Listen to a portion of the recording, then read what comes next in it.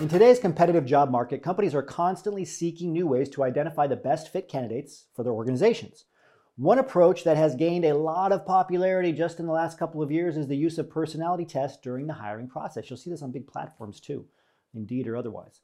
These tests aim to assess your personality traits, your work style, your compatibility with the company culture.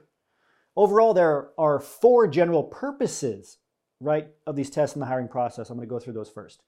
The first is cultural fit assessments. Companies use personality tests to gauge whether a candidate's personality aligns with the organization's values, their culture, their mission. This helps ensure that the new hires, are likely to thrive within the company's work environment. That's their reasoning, at least. The second is predicting job performance, So some of these personality tests claim to predict how well a candidate might perform in a particular role based on their personality traits. Employers hope to identify individuals who possess the right qualities for success on their team in a specific job. The third is team compatibility. For positions that require collaboration, teamwork, These personality tests will be used to assess how well, as a candidate, you would integrate with existing team members. This is very important to most of the personality tests that I'm going to talk about here shortly, the 9. This is crucial, This type of understanding of whether or not you can work with a team, it's crucial to maintaining a harmonious work environment. That's what they're going for. The fourth is personal development. So beyond hiring, companies sometimes use personality tests for employee development and training. They might put you on a particular track after you take the personality test if you get hired. But what about specific types of tests? That's what I want to talk about today overall. The choice of which personality test to use can be, very different, It can vary by industry, company size, and specific job roles. The 9 most common personality tests and assessments that we see employers using right now are as follows, The first is the Myers-Briggs Type Indicator, MBTI.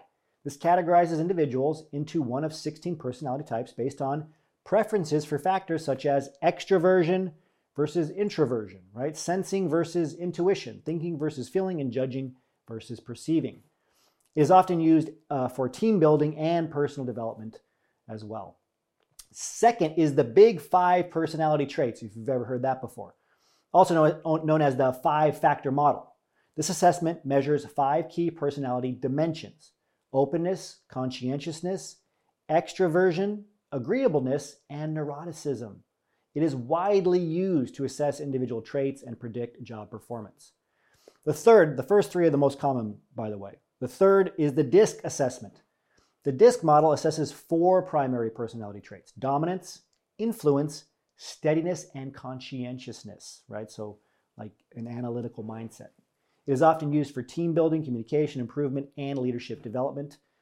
Fourth, the Strengths Finder, or Clifton Strengths. This assessment focuses on identifying an individual's top strengths out of a list of 34 themes. 34. It is often used for personal and professional development, and it's used to match individuals with roles. So you'll see that one a lot for specific jobs where they want to know if you can do a specific role.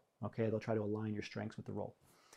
Fifth, the Predictive PI Index, So it's a predictive index, shortened to PI. It measures 4 primary factors: dominance, extroversion, patience, and formality. You're seeing a lot of patterns here, A lot of repetitiveness. It's commonly used for workforce planning and employee development. Sixth, the 16 Personality Factor Questionnaire. 16 personalities again, This measures the 16 personality factors, providing a more in-depth analysis of an individual's personality traits, very similar to the Myers-Briggs. It is often used for employee selection and development. Seventh, the Hogan Assessments. Hogan offers a range of personality assessments, including the Hogan Personality Inventory, HPI, Hogan Development Survey, HDS, and the Motives, Values, and Preferences Inventory, MVPI. A lot of acronyms. These assessments are used for leadership development and selection in particular. Eighth, the Caliper Profile. The Caliper Profile measures personality traits, motivators, and potential areas of development. It's often used for employee selection and development overall. It's not one that's used very much. Similar to that, the 9th on the list, and the final one, the Burke Assessment. The Burke Assessment evaluates personality traits, cognitive abilities, and job fit. It is used more for pre-employment assessments and then employee development after you're hired. This takes us to the end of today's transition report. As always, remember your value as a PhD and start thinking and acting like a successful industry professional.